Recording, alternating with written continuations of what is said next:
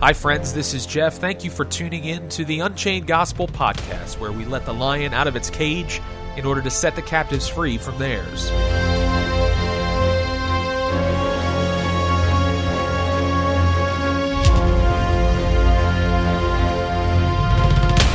Hey everybody, this is Jeff from the Unchained Gospel. Thanks for tuning in today. We're going to be starting a series of evotionals going through the book of Ephesians. I'm going to start right in chapter 1. Chapter 1 verses 11 through 12 says, "In him, Jesus, also we have obtained an inheritance, being predestined according to the purpose of him who works all things according to the counsel of his will, that we who first trusted in Christ should be to the praise of his glory." Think about it like this. God predestined because it pleased him. He purposed, so now we praise him. We were chosen, we are now his children. We were adopted and thereby accepted in the beloved. The book of Ephesians has been called the Holy of Holies of the New Testament.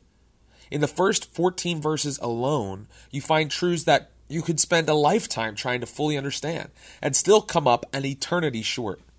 In these verses, we see God's predetermined purpose enacted by each person of the Trinity. Let's take a moment to try and fathom the complexity of predestination. Specifically, God's complete sovereignty and omniscience over the fate of all individuals who have ever existed. Now think about the fact that the scriptures, beginning with the Garden of Eden, seem to indicate that mankind has been given the free will to accept or reject God. Okay, did your head explode? If it didn't, then let's go ahead and take these passages at face value. We're going to leave free will for another time. We were chosen by God to be his children through adoption. It's not because we're so cute, nor is it because we're so incredibly gifted that he wanted us to be his first pick for dodgeball. He chose us simply because of his grace and love for us as his creation. We were created for his good pleasure. When we sinned as a race, it drove a wedge between a holy God and a now unholy people. God would not allow his people to be lost to the enemy. He knew that when given the choice, man would give in to sin's temptation.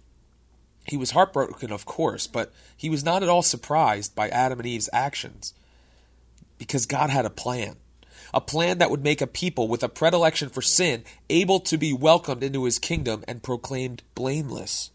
That plan involved sending his beloved Son as a man to take the sins of the entire world on his shoulders and judging that very sin in the death of his Son.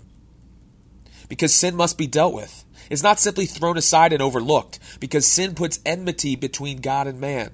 God needed to deal with sin once for all. Thankfully, Jesus was willing to feel the sting of death, and more importantly, the crushing weight of God's holy wrath, so that we wouldn't have to. Did we have anything to do with this amazing plan? Absolutely not. Did he do this because we deserved it? Come on, child, please. Sorry, that was a little ridiculous. But anyway, the plan wasn't completed.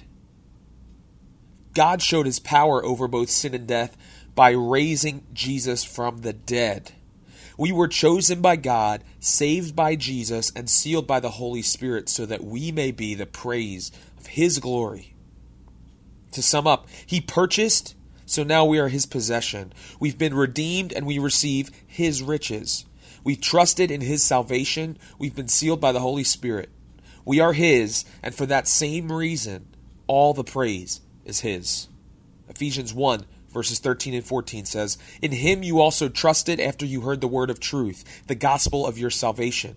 In whom also, having believed, you were sealed with the Holy Spirit of promise, who is the guarantee of our inheritance until the redemption of the purchased possession, to the praise of his glory."